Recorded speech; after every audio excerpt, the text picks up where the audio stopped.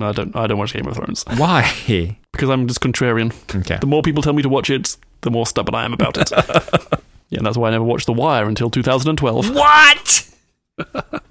Oh my god. And of course, I was completely wrong. It's amazing, and I should have watched it at the time. Right. I still haven't watched it, though.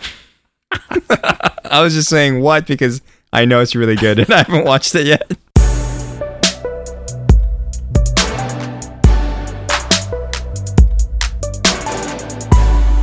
So what corrections and omissions and updates do we have to do this week?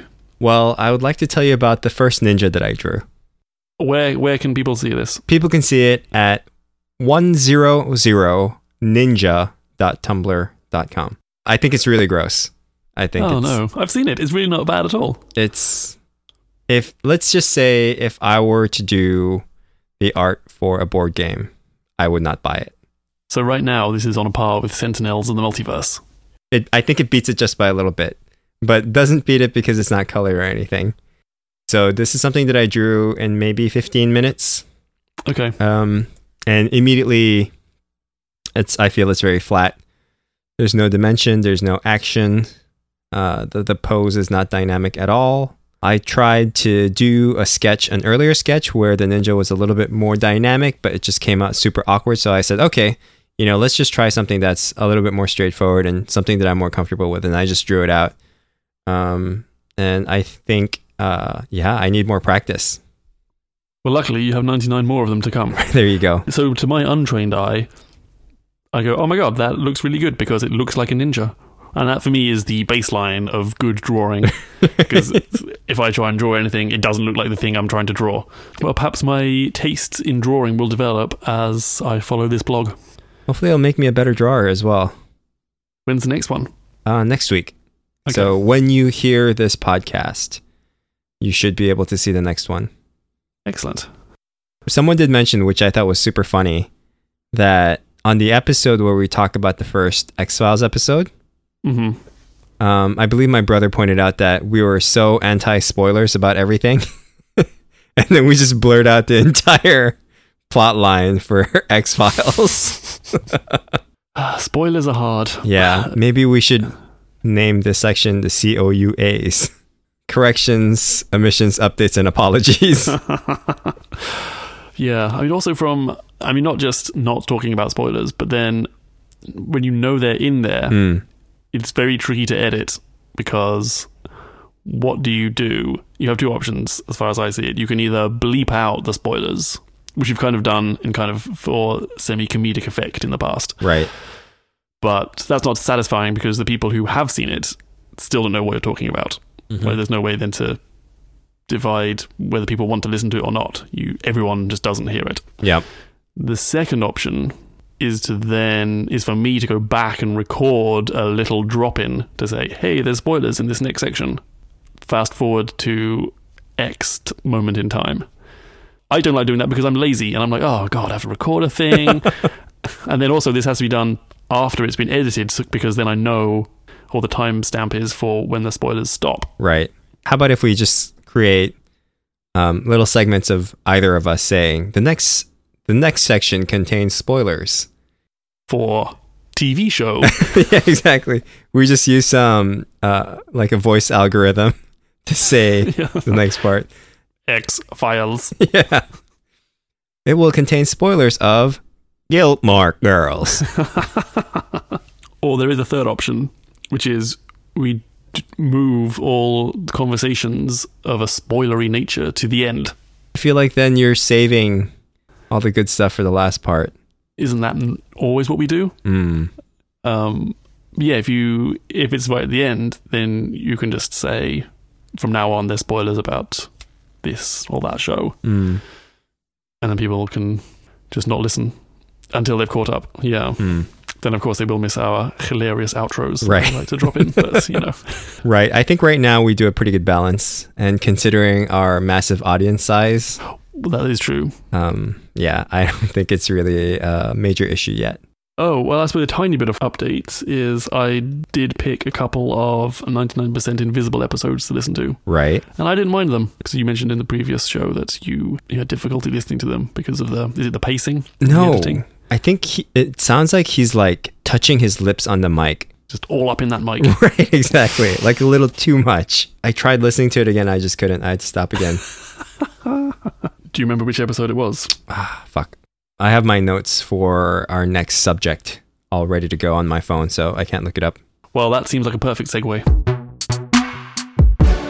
Is there going to be like a section opener for our book club? Are we going to have a jingle?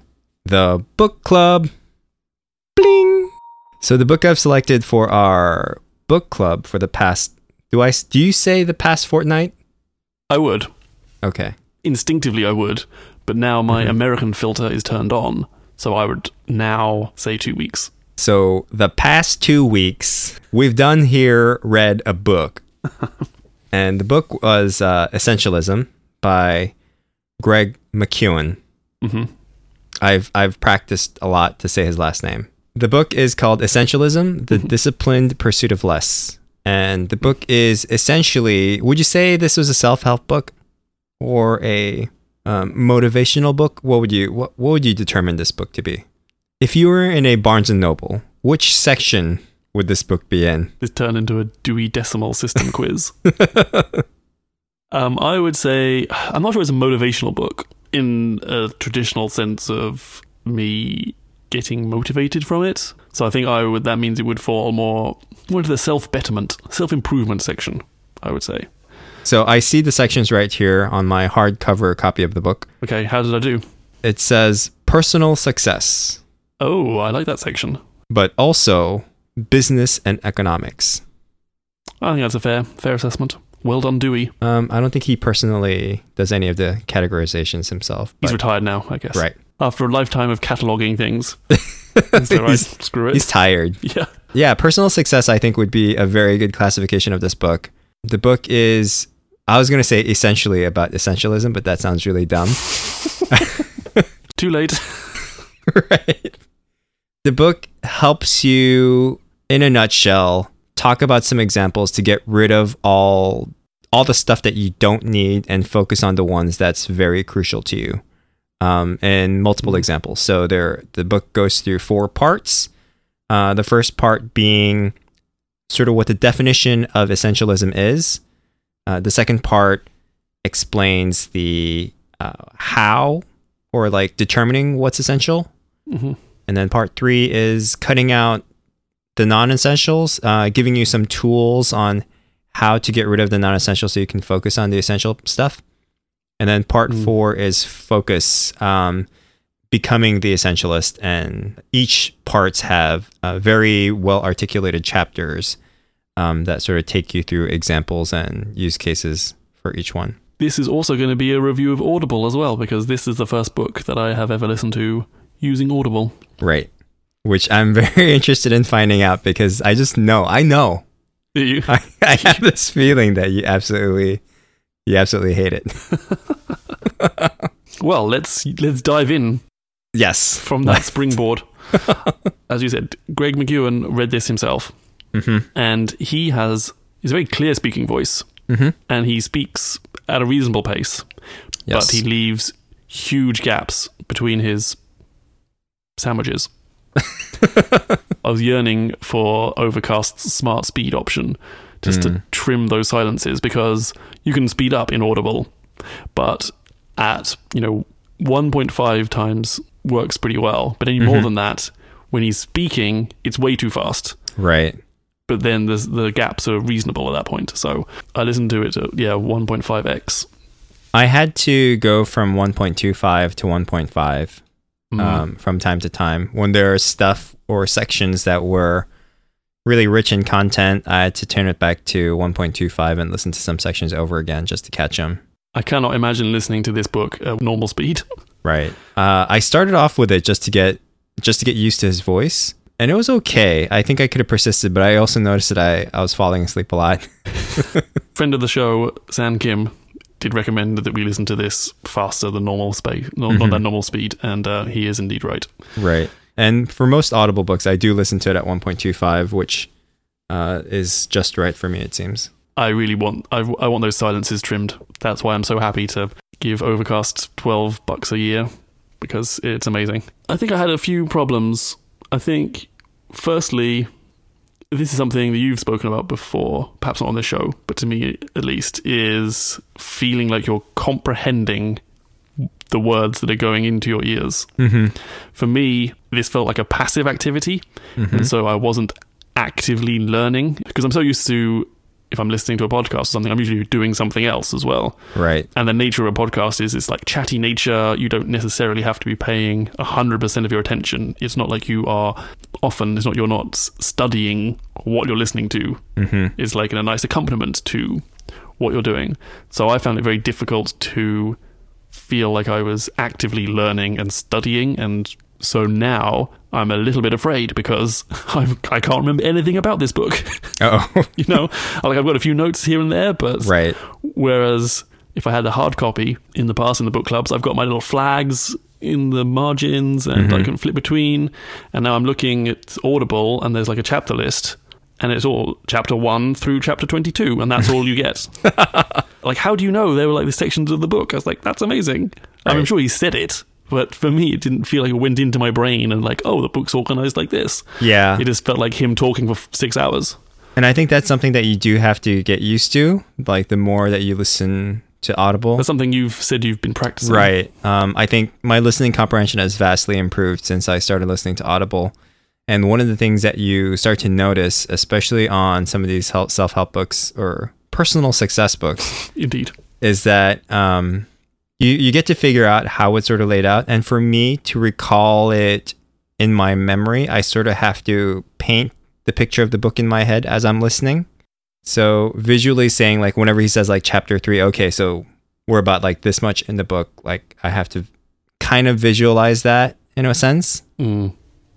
And I know like the new chapter has ended and now he's talking about a new chapter, right? So it's sort of like putting those like sticky tabs, like you said, in your mind's eye, right? Yeah. You know, like it's also different from these type of books versus more story-driven books. With more story-driven books, you can be a little bit more passive and just listen to it without really having to pay attention, much like podcasts. But yeah, for personal success books, it's like you do have to be very aware of everything that the reader is saying.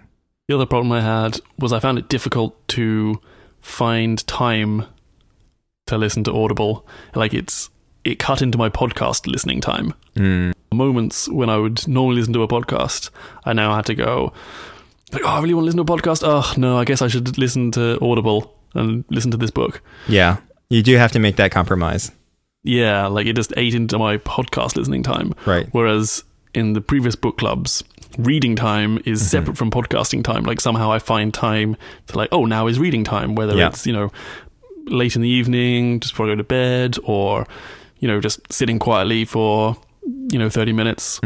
Finding reading time was easier, but finding time to listen to an audio book, just ate into podcast listening time. Yeah, and it's not like you're never gonna sit down in your house and listen to a podcast. I mean, listen to an audiobook, right? Yes, whereas, I might just have a cup of tea and sit down and read this book for 30 minutes. Certainly. That'd be funny. Like, prepare yourself a little cup of tea and then pop in some headphones. And yeah, but you know, I've actually done that, which is funny. You're a true audiobook professional. So the thing is, what I used to do at home before I went to bed were like these little side projects, right? One of the side projects that I had for a really long time was painting miniatures. Oh, like the Warcraft things? Right. It was for a commission that I was doing sort of as a fun project, and I had to paint like over 50 of them. And so in the span of over 2 years, I did paint over 50 of them. Wow. Right, which I think I'm going to write about eventually, because that was one of the huge projects that really helped me with my procrastination. Overcoming procrastination by painting. Right. Like 50 things I've learned about my procrastinations while painting over 50 figures, right? Yeah. Oh, the title almost writes itself. Yeah, it's like a Medium post right there, buddies. Oh, God. Yeah. But aside from that, I'd listen to audiobooks while I was painting, and it was almost like the perfect combination. Oh, yeah. I can see that totally working. Yeah. Yeah. So I really got into audiobooks doing that. I would suggest trying it with a fantasy book or something that's a little bit more fiction, story driven, Yeah. and then see how you like that.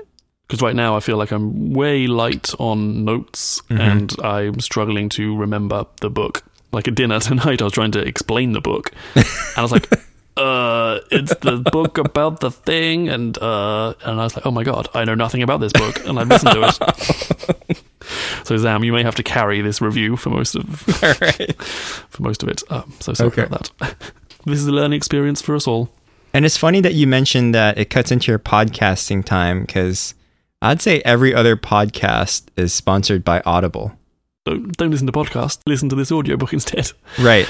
But I did find the whole... I think, did we talk about this? I may have cut this on the last show, but the Audible pricing structure is a bit confusing. It's like a hybrid of a subscription and a pay-as-you-go, or pay-as-you-want.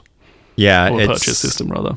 Right. You're buying credits through a subscription and then using those credits to buy it. Yeah, that's interesting. I don't know what other service would do that. Like HBO or Showtime for like a boxing match. Like you're already paying a subscription, but then you have to pay for this. Like one-offs, right? One-off thing, yeah. Yeah, I mean, but yeah, you're not logged in. I mean, it's not really like a subscription unless, yeah, it's different. I almost want to say like video games kind of do this where you pay like a monthly. No, not even. It's odd. It is. But they seem to be going great guns, so... Yeah. Their app updates are kind of slow, and their app is pretty hideous. That's the other thing. The app is not happy if you try and start playing while on a poor connection. Oh, you know, that was a recent update. That's really dumb. That's so irritating. I was like, just fucking play. I know you've got the file there. Right. There's a little spinner spinning around when I open the app and I'm like in the elevator or just coming out of the subway or something. Yeah, and it didn't do that before. You have the file locally, you've downloaded it, just fucking play it. Once you've downloaded it, you can actually play it right away, but for some reason with this latest update, it does that stupid thing, and it drives me crazy. I mean, my guess would be it's trying to do like a sync. It's like phones home to Amazon and goes, hey, have you listened to any more of this book on a different device? Do I need to change the play location? It's really dumb. Yeah, they should be smart about detecting slow connections. Let's do a 3x3. Let's start 3 good things. 3 good things. Should we start with you, or should we start with... Let's start with me because I have very little notes. I really like this book. What an insightful review that was. That was a good first point. Oh God, yeah. I'm lost without my sticky notes. Okay, so one of my good points is that I thought it was great because it was very actionable. Like the complete opposite of War of Art. Yeah, there was very clear examples of what can be done to help that particular focus. But at the same time, it gave I know this was one of the things that sort of went off in my head. It had anecdotes for each chapter as well. And here's yeah, this is the best part. I found a pattern. If you're going to write a book, right? If you're going to write a personal success book, you have to use these anecdotes, okay? Any airline that's successful, Southwest or Continental, use a quote from that. Rosa Parks, bring that up to make a point. Stanford prison experiment, also another one. And then Michael Phelps. Michael fucking Phelps, yes. Tell the Michael Phelps story. Yeah, I think he lifted that whole thing straight from the Power of Habit. Power of Habit was also there. Even the Stanford prison experiment, I feel like, was in Power of Habit. Yeah, I can't remember, but yeah, possibly. Rosa Parks was in Outliers, I believe. And then the Southwest and Continental Airline was also in Outliers. But those are great stories, I mean. They are great stories. Yeah. One would hope you could find more stories to illustrate your points than just those 4. Do you have another good point? I liked his criteria for making a decision on whether to accept a project or not. Or even pretty much any decision. It's the hell yeah approach. It's either hell yeah or definitely no. I think that's super helpful because I definitely feel like I fall into the middle sometimes. I'm like, it might be okay, maybe not. Do I want to do that or do I want to do this? Framing it as it's either a hell yeah, otherwise a no, was very interesting and feels helpful. Yeah, and that goes sort of into my next point, which is really good, is that it was structured in a way that sort of blended into each other that was very logical to me. So in that section where he talks about like the yes and no, I think eventually he does talk about like how to say no. Yes, that was a nice, like the gentle no, the way to... Which is super helpful. Yeah. And one of the things that I wrote, which was like super meaningful to me, was saying no has a short-term popular loss, but a long-term gain in respect, which is sort of a nice little mantra to remind yourself whenever you do say no. For me, there is a lot of social pressure, or I feel a lot of social pressure whenever I say no. So I am the kind of person that tends to say yes through peer pressure. I mean, this is really great for me. And giving you like 8 different examples of how to say no with clear examples on how to say them was also fantastic for me. That was great. I think my favorite was in person, just not saying anything. Right, exactly. I really want to try that out. Until the other person says something, right? Yeah. Yeah, his suggestion was count to 3. Right. Without saying anything after someone asks you to do something. If you're feeling a little more advanced, just don't say anything.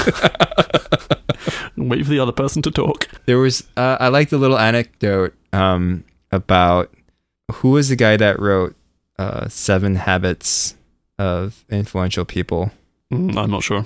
It was an anecdote about him and turning down like a dinner from a really high profile client to spend time with his daughter. Mm-hmm. And the way that he said no was, it was like one of the most meaningful experiences of the daughter's time with the father. Oh yeah, that was a lovely story. Mm-hmm. Yep, came the twist. You thought he was going to say yes, but actually he said no. Yeah. One other quote that I really liked were the 3 assumptions versus the 3 core truths. I completely missed that part. This is like, I think this is like chapter 1 when he's explaining about what an essentialist is. And it's sort of like the mindset of the difference between an essentialist and a non-essentialist. Like a non-essentialist, like the 3 assumptions is that I have to do this, you know, it's all important, or like I can do both. Whereas like the essentialist thinks of it this way, like I choose to do this, you know, only a few things really matter and I can do anything, but not everything, right? It's just like... Yes, that last one was amazing. Yeah. I love that. Like little mind shifts that, you know, you should bring around with you to make you think more like an essentialist. I like the bit where he talks about sleep and how in the past it's been like a badge of honor for like how little sleep you get. Right. And now people are realizing, fuck that, that's stupid. Sleep a lot. And as someone who likes to sleep, or is that true? I don't like sleeping. I feel like I have to sleep. My early evening naps are legendary in some circles. And I feel like I have to. Like it comes like 6 o'clock and I'm just like exhausted and I just need to close my eyes for like 20 minutes. Nice. And maybe in the past I would have felt some stigma about that. The entrepreneurs are now embracing the amount of sleep they get and going, look, I got 8 hours sleep. Totally. Because I fucking need it. That section made me so jealous. I've actually made it an effort to try and get 8 hours of sleep because I do feel really exhausted even though I can still function like 5 to 6 hours of sleep. But the thing is like it does cut into, you know, my ninja drawing time. It's difficult to get 8 hours of sleep. Like if you want to get up at 7, yeah. You need to go to bed. You need to be 11. in bed by 11. Yeah. Right. And you're like, wow, and say you get home at 7:30. Mm-hmm. You know, you really don't have that much time. And of course you are also an essentialist. Yeah. So you're going, you know what? Spending time with my family and the people that I love is what's important. Mm-hmm. Not just me going on the computer and putting my headphones in. I think I would have liked to have a bit more balance in the family versus work area that he was talking about. How do you decide between the two? That bit felt a little unclear, like the example of that story where the guy spends time with his daughter. Yeah. But at the same time, you need to be focused on your work and writing and saying no to people. Like, right. Do you say no to your daughter so you can go and write your book? Well, I think he actually touches on it at the end, right? Like where he says he doesn't do lectures or stuff like that because he knew it would come into time that he's spending with his family. And I think it boils down to what the reader determines is essential, But I think he did touch on family a lot, which is really good. Like there's that one anecdote of this one family where they decided to not do any extra activities of like joining a book club or playing bridge, specifically because they wanted to spend time with the family. Right. Now that anecdote I flagged as strange.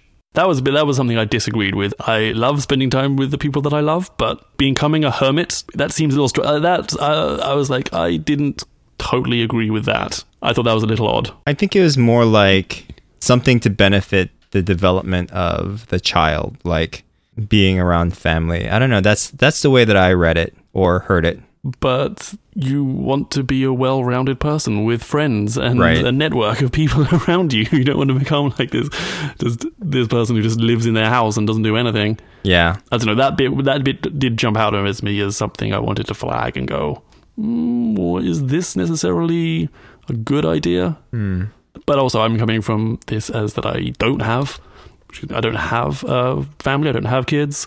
So I perhaps don't have that perspective. Yeah, I mean, I think it also sort of makes sense to me because I think the family also had like a day job, right? Right. Meaning like they're coming home around 6 and then to go off and do bridge, playing poker with friends, it's just more time away from the family where time with the family is already so precious, right?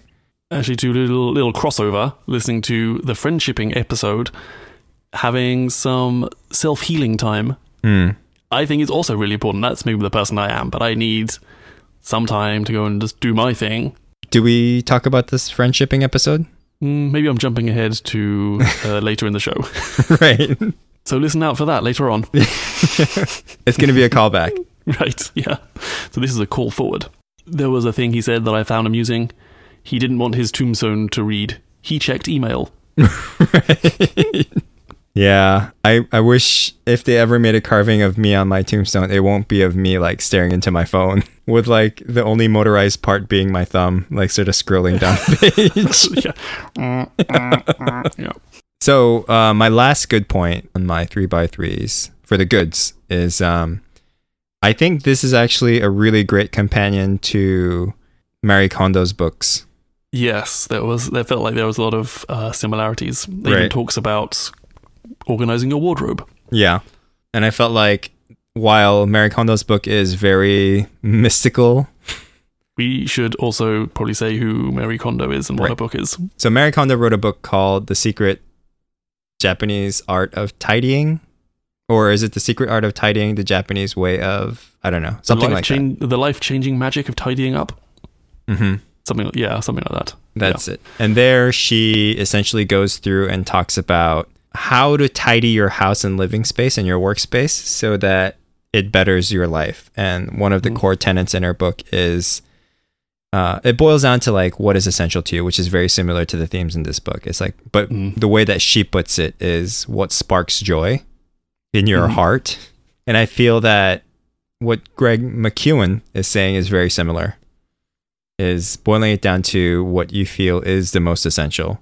But not only in like aspects of tidiness, but also like your work life, like your rest, being able to play, all that stuff goes through, which is really good. I made a note, fear of missing out of an opportunity, 3 criteria. That's all I wrote. So Sam, do you remember that bit? I don't know if I don't think I took a note of that, but I do know what you mean. I wrote FOMO. Okay, good. I'm glad we both noted the same thing. Yeah. But then I also wrote in sunk cost bias, which is continuing to work on something merely because so much time has already been spent on it, you know? Yes, you then think that is more important because you've started it. Right. And because so much time was already spent on it, like there's this bias towards it that it's important, where chances are it's probably not that crucial. It becomes difficult to judge without bias whether something is important if you've already sunk a whole lot of energy and money and effort into it. Yeah, that's a good bias to be aware of.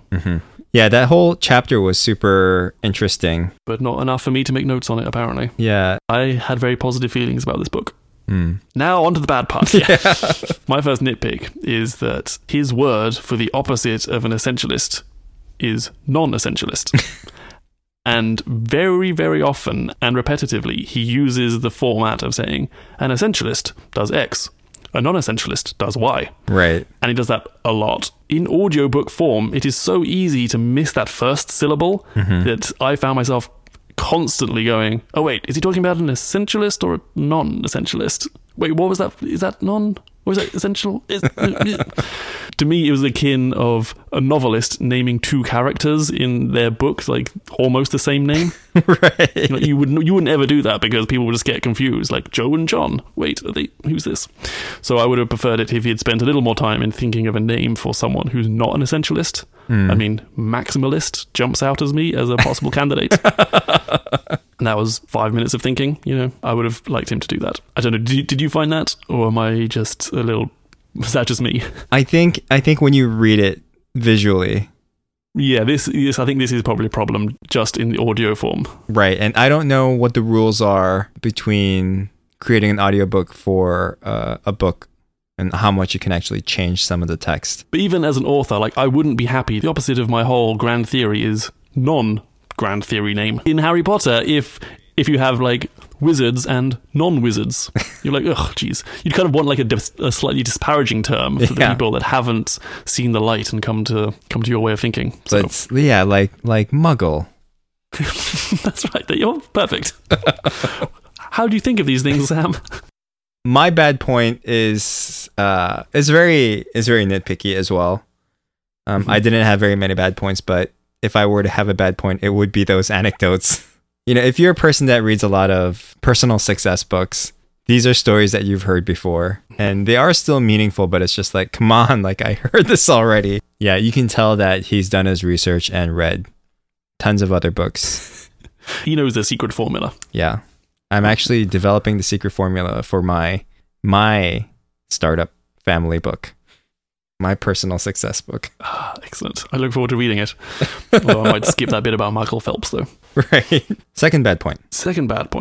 A couple of times I wondered if following this path of becoming an essentialist kind of just makes you a selfish asshole. This came up over dinner when I was trying to explain the book as well. And I was asked, like, this just sounds like being selfish. And people come to you for help and you just say no. And I didn't have a very good rebuttal, partly because I only listened to the book and I haven't, retained much of the information. But I'm wondering if, he has all this bit like, oh, it's actually respect if you say no to people. But I'm wondering in the long term, are you just being a selfish asshole and saying no and not helping people? Yeah, that's true. I mean, it could be to a point where, like, if you've completely gotten the wrong parts of this book and taken it to heart, you're just like saying no to everything and taking all the time for yourself, sleeping 8 hours a day and taking weeks off just to recoup your brain. And that's all you do now. That's all I do. But I think, the structure is that one person's job or task that's been assigned to you is more essential than the other, then technically you'd be doing that, right? There's at least one party that doesn't think you're an asshole. My thoughts would be you're, like, writing a paper and your friend asks you, oh, can you read my paper? But that's not essential, so you say no. It would be funny if you, like, labeled your friends as essential and non-essential in, like, your phone book. What does this tag mean, Edwin? Like, under Sam, it says non-essential. Oh, you don't have to worry about that, Sam. Do you have a second bad point? I actually do not. Oh, okay. Yeah. I have some more. So, yep. I also... I guess these 2 points kind of roll together. There's a section where he talks about how he decided to go to Stanford because he had this grand epiphany and he couldn't possibly go anywhere else, so he only applied to go to Stanford. And he went to Stanford. That was a bit where I also paused and was like, is that good advice for people, really? Right. Yeah, I can see that. Seems like... And then I sort of started to think about the whole book as well, and it seems like this book has a lot of good advice for people who have, like, found their calling or, like, very close to knowing what they love to do. I then started wondering, for people who don't know what they want to do and haven't found the thing they love to do, would they get as much out of this book? Is there anything in this book to help them try and find that? Right, that's true. There's also a sense that the reader knows what is essential to them, whereas I think a lot of people that could possibly read this book is would not be sure what's essential to them, and they're still sort of discovering, Yeah. you know, like, should I be a dancer or should I be a writer?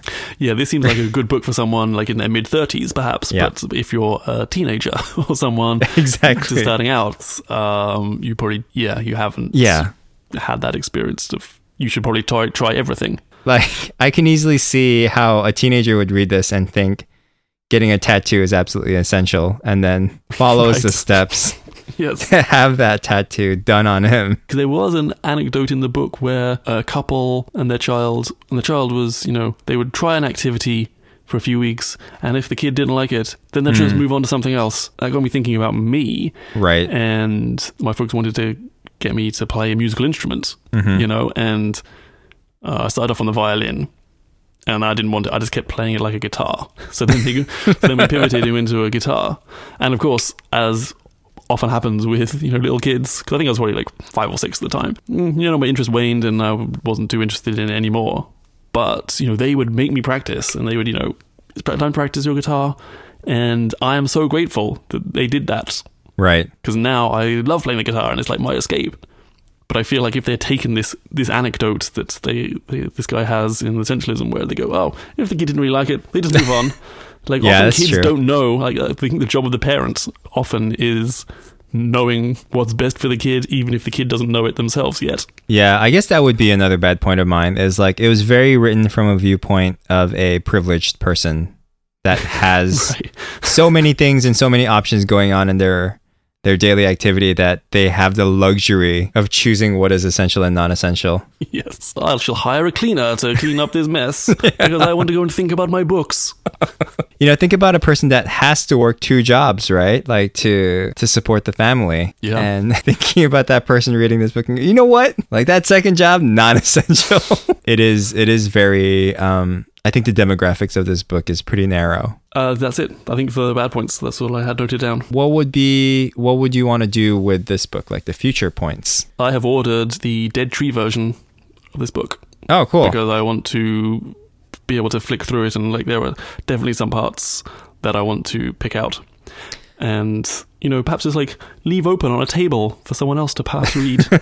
This is the second time that you said the Dead Tree version, Mhm. and I've actually just got it now by what you meant by that. Oh, I think it's a thing people say. Really? Yeah. I thought you meant like the publishing company. Oh, like Random House, Dead Tree.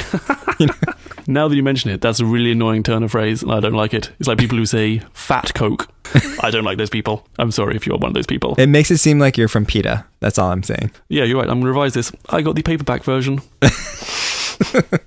But now you sound so basic. It's very unhipster That's of you. fine. No, I'm happy with that. Yeah, because I would definitely want to go back and read it. There's a lot of stuff like the decision making. That's something I feel like comes up quite a lot in my life, is just not being able to make a decision. Like, there's always Right. something better. Like, I need to evaluate all of the options thoroughly before I can even begin to think of a decision.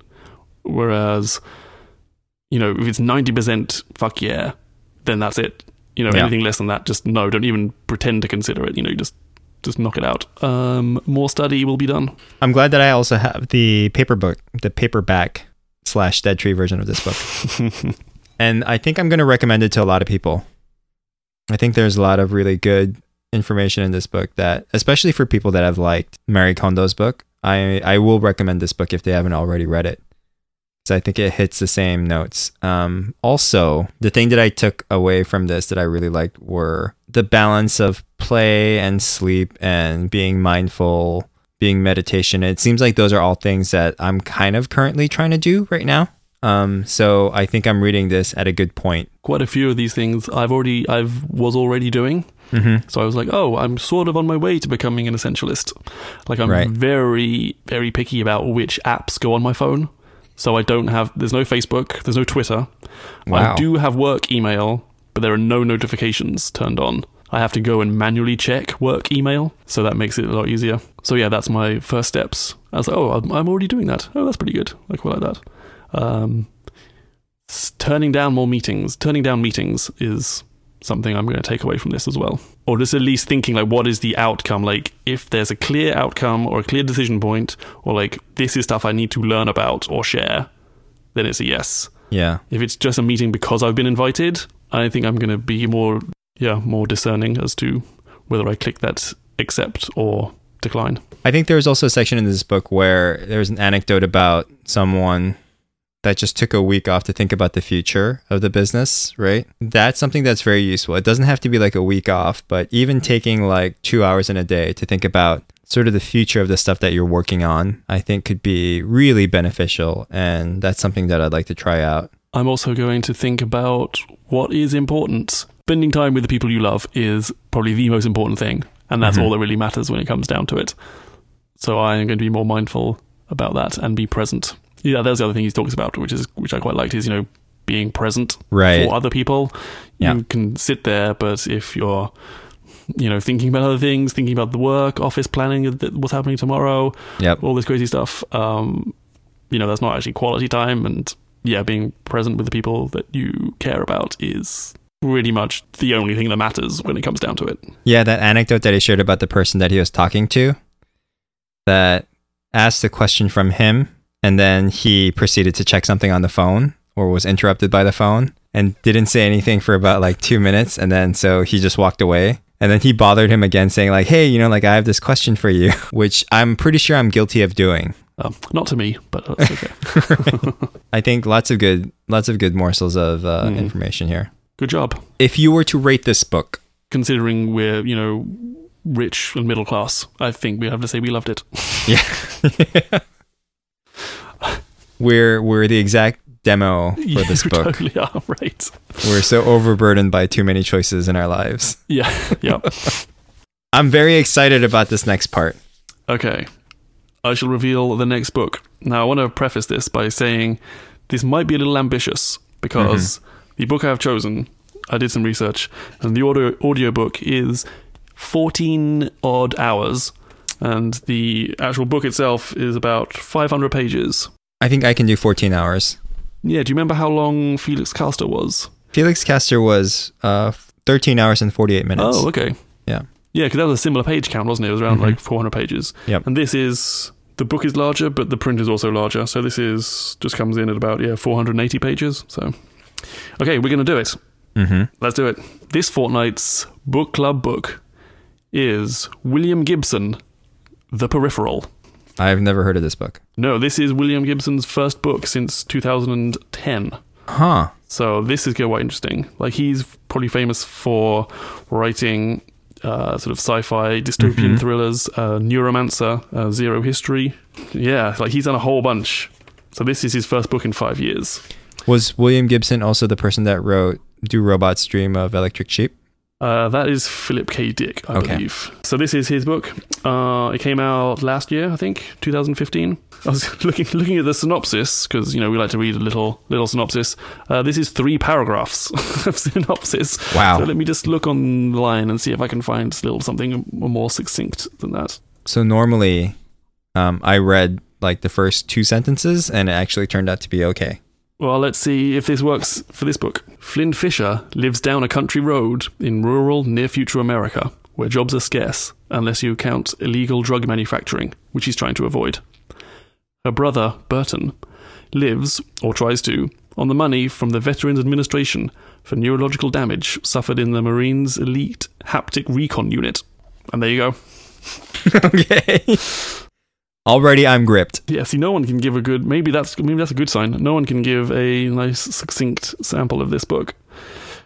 The story is set in multiple futures. The novel focuses on Flynn and her brother Burton.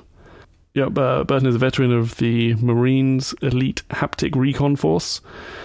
Flynn and Burton become involved in a security job that may be connected to a murder. So I'm not going to read any more because there might be spoilers. So I'm trying to remember how I came across this. I think this was perhaps reviewed in the Guardian newspaper favorably. So this was an impulse purchase, which has been sitting on my desk for a month or 2. So I thought this could be a pretty good book club book. Great. I'm excited. I'm going to read it. Good. I shall too. SPGs. Bling. Perfect. On your recommendation, I watched Terminator Genesis. I say that because of the stupid spelling of Genesis. Yeah, that's so annoying. But then once you've watched the movie, it kind of makes sense. Doesn't really. There's no reason why they spell it Genesis. Well, because they couldn't get the domain name Genesis, clearly. Fuck that Phil Collins. I believe you told me that this is the only sequel to Terminator 1 and 2 that James Cameron sanctioned as canon. Yes, I believe that is true. And that intrigued me. That is one of the main reasons why I decided to watch it. Not my own personal recommendation. Right. I am hurt, Sam. No, but that was part of your recommendation. Oh, that's true. And you'd seen 3 and 4. I have seen... Oh, seen 3. I've seen... Which one was 3? 3 was Claire Danes and the female Terminator. And then 4 was the Christian Bale yelling at the guy because he was fiddling with the lights while he was trying to do some acting. I watched 3. That's the one where... Spoilers, so we should mention. Does it even matter? It's a 10-year-old movie. Okay. Or more, probably. But yeah, you're right. We should. So the next section of Is This the Show podcast will contain spoilers regarding the Terminator series. So if you haven't seen this 20-year-old movie franchise, go and do so now. And then press play. Yeah, we'll be here. So I'm just going to say, I really, really liked it. Yeah, me too. Yeah, it was really enjoyable. And I thought the casting was really well done. I have a couple of issues with... I have one issue with casting, and that was that John Connor looked like an accountant. See, I thought he was one of the best casted guys because when you see him at first, he's sort of like this war-scarred veteran. I just thought like he was someone who was going to ask about my W-2. But at the same time, like he had this like paternal nature, which was really, I think, which is what connected him with Kyle. And then in one aspect, he looks like a total vicious badass. Yeah. And at the same time, like there's this angle of him where he's, kind of has a baby face. I was still jolted out, like, right. That's John Connor? I just didn't buy it straight away. But I can see your point. Like, it does go through quite a good metamorphosis of having, he's like a Two-Face. Not literally Two-Face from Batman, but he has two faces. Like in the Seinfeld episode. Right, yeah, the different lighting. Yes. Exactly. And because he had like this war-torn face versus kind of having a baby face and like a paternal face and... sort of like an honest face. His face actually reminded me of Chucky from Rugrats? No, from Chucky, the movie. Chucky movies? Like where the doll comes to life? Yeah. No, I was being deliberately obtuse there. Yes. I have not seen those movies. Because I think I was like too young. Well, maybe not too young, but I was too scared to watch them when I was younger. And now the time has passed. Like, why would I watch that? Well, see, you're probably too young. But, my brothers also... Oh, yes. They would just watch the movies while I was too young. Put it on repeat next to your crib. So his face is, like, ingrained in my psyche. But yeah, it's... I thought the casting was actually really good. So here are the aspects that I really liked about it. It was sort of a fan fiction done right. They're obviously with any sort of fantasy work like this, where it seems like it's fan fiction, like, there are parts that are cheesy, but I think... there are never moments that are like overly cheesy. One of those problems, like in Terminator 3, I think it is, and he has like those pink star sunglasses on. And you're like, like that's just no. Like, I can see what you're trying to do, but that joke fell flat. Whereas I think they pretty much nailed a lot of them in this. But I like the rationale of him aging. Yeah. Oh, she calls him Pops. Oh, right. My God, amazing. Which I thought was a really nice touch. But yeah, overall, Terminator Genesis, I really enjoyed. I thought the story was pretty cohesive. Just a good, roller coaster movie. Yeah. We're just going through the ride. Yeah, I think some people, and I kind of agree, like having John Connor as a Terminator. I don't know, it didn't necessarily bother me. But I can see why people would be a little bit like, oh, really? I don't know how I felt about that. Like, I think it's quite a good twist. Yeah, it's a pretty good twist. Yeah, I thought it fit the storyline really well. And, one of the main reasons why you would break it is because that happened.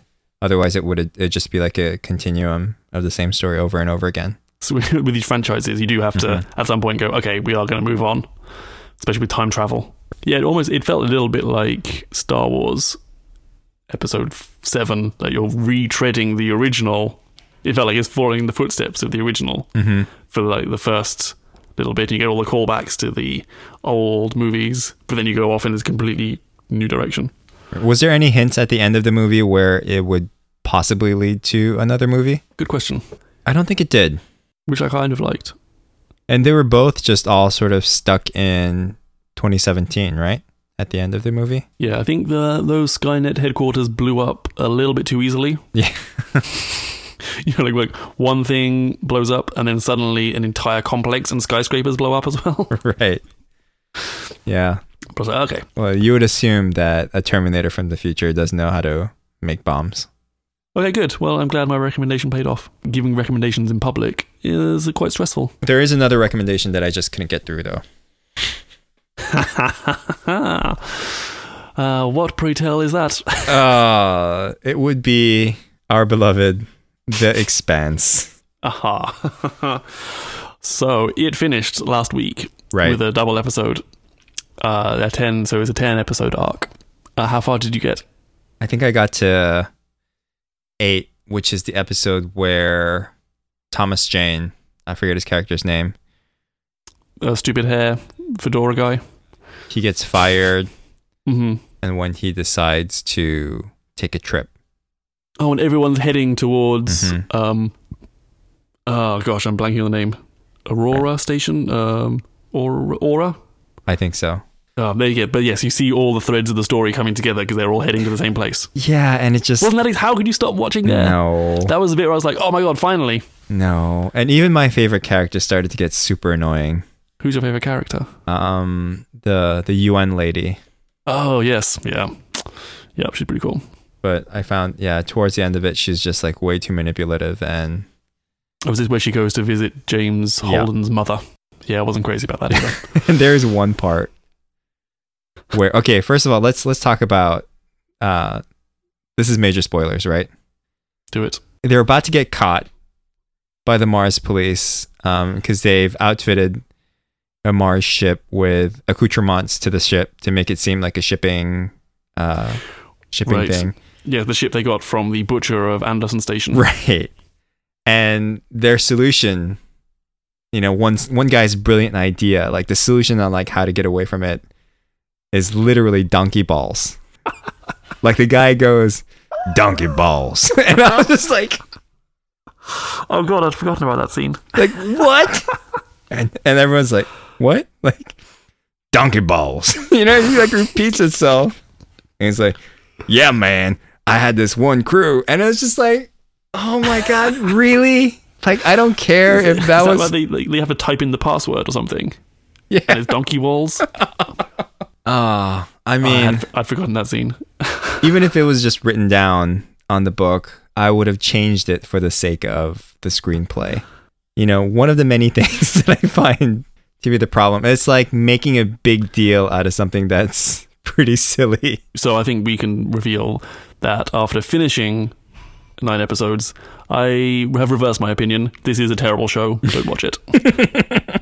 I was wrong. Right. That would have been handy because you convinced me that I should watch the rest of the show. And at that point, I just finished episode 5. And so I had 6, 7, 8, 9, and 10 to go. And so I turned on the Sci-Fi app. And as soon as I started watching it, I'm going to talk to you about another issue.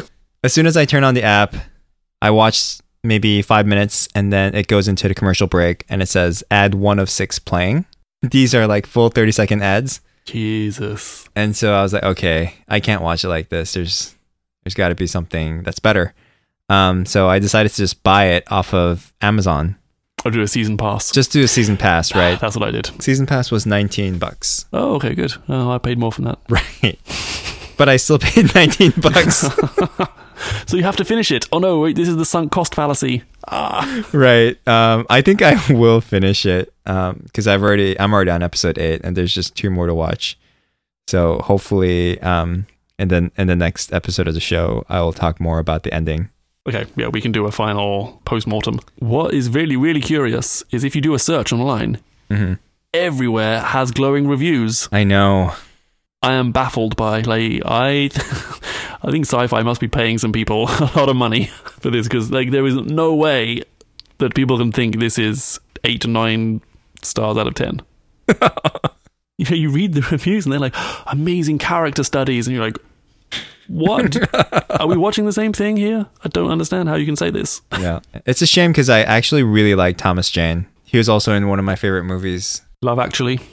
Deep Blue Sea and Love Actually. He was in Love Actually. So look forward to the next episode of the show where we will continue to bag on The Expanse. And don't make the same mistake Sam did and buy the rest of the episodes. I'm going to have to explain that to my wife. Ooh, so we'll do a little call back to the Friendshipping episode that we mentioned during the book club review. Yeah, so the latest episode of Friendshipping, which I think is called Emotional Dumping Ground and Sexual Pooping. Right. Great episode. Another great episode from Friendshipping. Yay. Yeah, I'm really valuing their podcast. I mean, these are obviously 2 people that have studied the art of friendship. Yeah, I wonder how are they so wise? Yeah, I think they must have read some books about like the dynamics of friendship, or been to seminars where they focus on like high complex attributes of friendship, what it means socially and what it means like almost anthropologically. And it's, you know, we take for granted like some of the social learnings that we had while growing up, right? Where a lot of times, you know, coming up from a more social environment, you automatically learn these things. But I can imagine for like a lot of people where they don't really have the opportunity to develop these social skills, it's really difficult to fine tune when it's acceptable to do certain things regarding a friendship. Right? I think having a complex high school environment that was conducive and, you know, good for making friends that I luckily grew up in, I was exposed to a lot of these dynamics and able to get through it before I joined, like, you know, became an adult and joined the workforce. But I can see where tons of people might have problems, right? One of the questions that the episode dealt with was feeling like you're on the first date, or you're on the first date, but other people feeling you're on the third date, you know, in the friendship. How do you gauge how far along you are in a friendship? Yeah.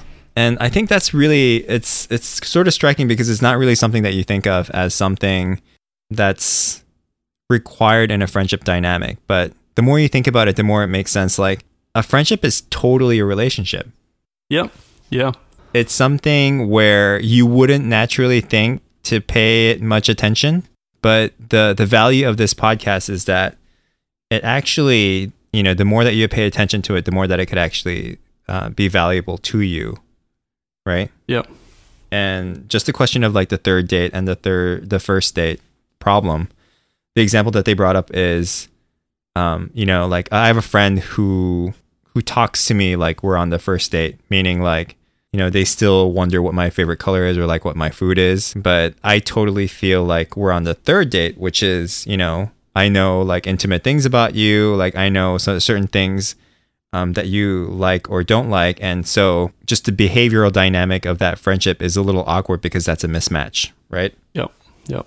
And so I thought that was super valuable in that, you know, are there situations in my friendships that I have at the workplace or even like out of the workplace where I sort of take that for granted, right? Am I overexerting myself to some friendships where I'm asking questions that might seem rude to the person that's not ready for that step in the friendship yet? You know, it's just made me think. Yeah, that's one of the things I love about that show is there's so much that makes you just stop and think. And the episodes are in like 25, 30 minutes. It's really incredible. Yeah, and I think it's really great the way you can tell like they love each other, right? Yes. Yeah, they like practice what they preach. And it's really great to hear them really care for each other in a way that's not like overly saccharine, but just genuine enough where you actually feel like their friendship. Yeah, they tease each other a little bit, but then they're also really like honest and sweet with each other. Yeah, that's really, really awesome. And so like the other thing that I really liked was whenever people dump on you, like whenever they vent, you normally don't think being the dumper that it takes a toll on the dumpee. And so, for example, like if I come and tell you about all my problems, normally in a relationship, in like a friendship relationship, people think, oh yeah, you know, like it's just Sam getting things off of his chest. What friendshipping brought up is that all that stuff has to go somewhere, and it's actually going on you, the dumpee. Yep.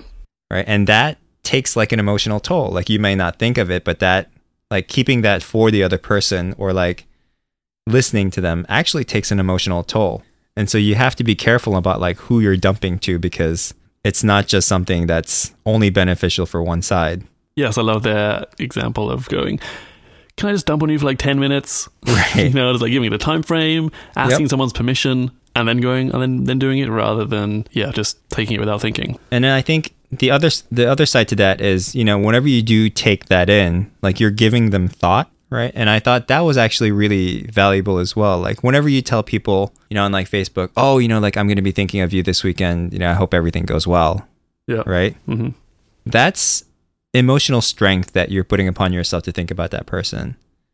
And even though it might seem very light and just a comment, if people actually do that and are taking time to think about you, you know, that's a lot to be thankful for, I think. So I thought that was really nice. Yeah, it's a great show.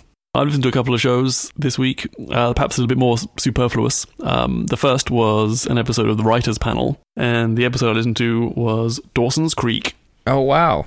Yeah, they got Kevin Williamson, and then a bunch of all like the writers who wrote on it. Yeah, it's horrible audio quality. I think it sounds like someone left an iPhone recording in the back of the room. Oh, no. Which is a real shame, because I would have liked to have been able to listen to it closer. But it's really interesting. I mean, it's crazy. The audience are like totally into this fucking Dawson's Creek. They remember every single thing that happened, and like they scream and and clap at like tiny fragments of plot that they're talking about. So that's amazing. So these are like fans of Dawson's Creek coming out of the woodwork to watch this panel? Yeah, in 2015. Holy shit.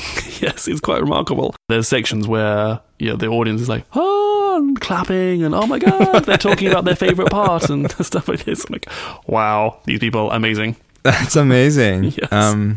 It also seems like they have an episode with Rick and Morty, with the writers of Rick and Morty, which, if you have not watched Rick and Morty, I've seen a couple of them. I would highly recommend it. It gets better, and the story arc is actually pretty interesting. But yeah, if you like scroll through, they've got some. I think this is a show where you just pick and choose the people you're interested in. The David Goyer episode from January 5th. I listened to that. Yeah, David S. Goyer, the writer of Batman Begins and pretty much all three of the Nolan trilogy, Batman, Man of Steel, Blade. The story of how Blade got made is really interesting. I would love that. And he also co-wrote Batman vs. Superman. So now I'm a little less dismissive of it. But then I did watch another trailer, which pretty much just is the entire film. So yeah, that was the trailer that I saw before I watched Star Wars. Right. I'm like, why would I just see everything that happens in this movie? I can tell you what's going to happen in this movie now. Right.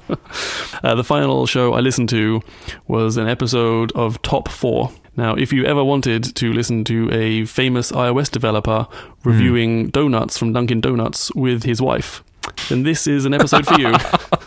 Marco Arment, developer of our favorite podcast app, Overcast, goes and buys one of each donut in his local Dunkin' Donut store, and then reviews them and ranks them with his wife, Tiffany Arment. And then they pick their top 4. But yeah, they did a bunch which weren't very interesting. The last 2, they've kind of gone on location. They did Starbucks previously, where they just went like $50 on Starbucks drinks and then went and weighted them all. So that was kind of interesting. And now they're Dunkin' Donuts. So right. If you need a little distraction, it's kind of fun. Okay.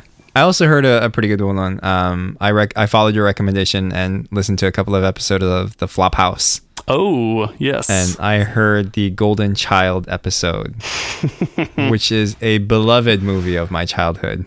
Amazing. Oh, that's so awesome if you've actually seen them. Because it turns out most of those movies I've not seen. It was really funny because they were actually recalling all the stuff that I remember about the movie. And lots of really interesting insights from like a movie critique perspective that I'd never think of or I never thought of. Because these guys, it seems like they do watch a lot of movies and critique them. Yeah, they know their shit. It's amazing this is the depth of their knowledge that they can conjure up in a split second. Totally. And I struggle to remember the names of famous 90s actors. You'd think that they're probably doing their research, but it almost sounds like they actually just know this stuff, which is crazy. Yeah, this is one of the shows that I think of as an example when production values are way less important than content. Yeah. You know, like it's not beautifully produced and immaculately recorded, but the content's just really engrossing and great. Right. And especially this one, like one of the MacBook that they're actually recording on. Oh, that's the episode, yeah. Putzes out, yeah. And they had to use another computer to do it. So like the initial 10 minutes of it is kind of ruined, but you have to get through that. And it's actually quite funny. So now that you're done with The Expanse, I have another challenge for us to watch. Or start watching. I might have told you about this show that's coming up in Sci-Fi, or it's currently now in like their episode 4. It's called The Magicians. I've heard of it. I don't know anything about it. It's supposed to be based on a book series, much like The Expanse, but it deals with real magic in the real world and sort of like the implications that it has. But it's like a bunch of people that know how to use magic. That's all I know about it, really. It looks really interesting. So maybe we watch the first episode before the next one. Yeah. And see if we want to continue with it or not. Cool. All right, let's do it. Also, it was your birthday. It was my birthday. And you were kind enough to get me a gift. Yes. I tried to get the show for you, but if you already own the show, it's incredibly hard to buy it for someone else, which I think is kind of silly. That does seem like they're missing out. Right. You can't even gift anything to anyone else, which is odd. Maybe to bypass like international movie laws or something. Yeah, I can imagine it's probably fraught with licensing hurdles. Yeah. But I did want you to check out Sports Night, which is one of my favorite TV shows, which is penned by Aaron Sorkin. I am a fan of Sorkin. Great, I'm going to do it. I think it is available on Hulu. Speaking of which, there's also a show starting on Hulu on Monday. So today, when you're listening to the show, I don't even know how to say it out loud. I guess it is 22nd of November, 1963, but it's 11/22/63. That's the name of the show? Yes. It's a series based on a Stephen King novel, produced by J.J. Abrams, and I think James Franco is in it, so this sounds like it could be pretty interesting. Wow, that's like a pretty good trio of creators. Right, isn't it? So, this will probably be something we shall be talking about in future. Although you don't have Hulu, though, do you? Yeah, I don't have Hulu. Is it like Hulu exclusive? That is a really good question. I don't know. I should find out. 11/23/63. 22, beg your pardon. Oh, yeah, it does seem like it's Hulu only. Most of the TV I watch is through Hulu. All right. Well, I will give you an update on that then. I have too many subscriptions right now. I feel like I need to get rid of one to like do the other. Yeah, so I started playing Firewatch. Absolutely gorgeous. Like nothing, like completely what I expected from this team that made the game. It's a story-driven game, so it sort of guides you along the story as you interact with the world.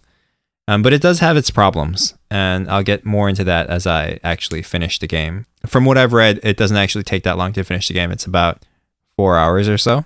Oh, that's nice. I like that. Perhaps I will... Yeah, right, I'm going to do it. I'm going to find out what Steam is, and then I'm going to buy this game. Great. And then I'm going to play it. Yep. Do it. How are your pillows? Oh, I ordered another one. Did you get the Casper pillow? No, I didn't. Oh, okay. I bought what's called a cervical pillow. It sounds pretty gross. That does sound quite gross, yeah. But essentially, it's a pillow, and it has a pocket in the center where like the back of your head sort of fits into. So it is supposed to be like beneficial for side sleepers, but it's also really beneficial for people who just want a very low profile pillow. And so the section that actually supports your neck is very thin in the bottom. And then there's like this huge pocket in the center where you can put the back of your head sort of fit in. Have you had any sizing issues? What are you trying to say, Edwin? Well, I thought maybe the pocket would be the wrong size. Your head just like fall straight through, or like What is this? A pillow for ants? like a beach ball on top of a shot glass or something. I don't know. Yeah, so this was the pillow that I really liked, but during the move, I think the pillow got lost. And so I took that opportunity to try another pillow, and you know my pillow stories. I do. I'm sure we shall revisit more pillow stories in future. Right. So I just got it today. We should call this section Pillow Talk. Is that weird? That's maybe a little weird. Okay. No, it's funny. Like, let's do it. Pillow talk. Pillow talk.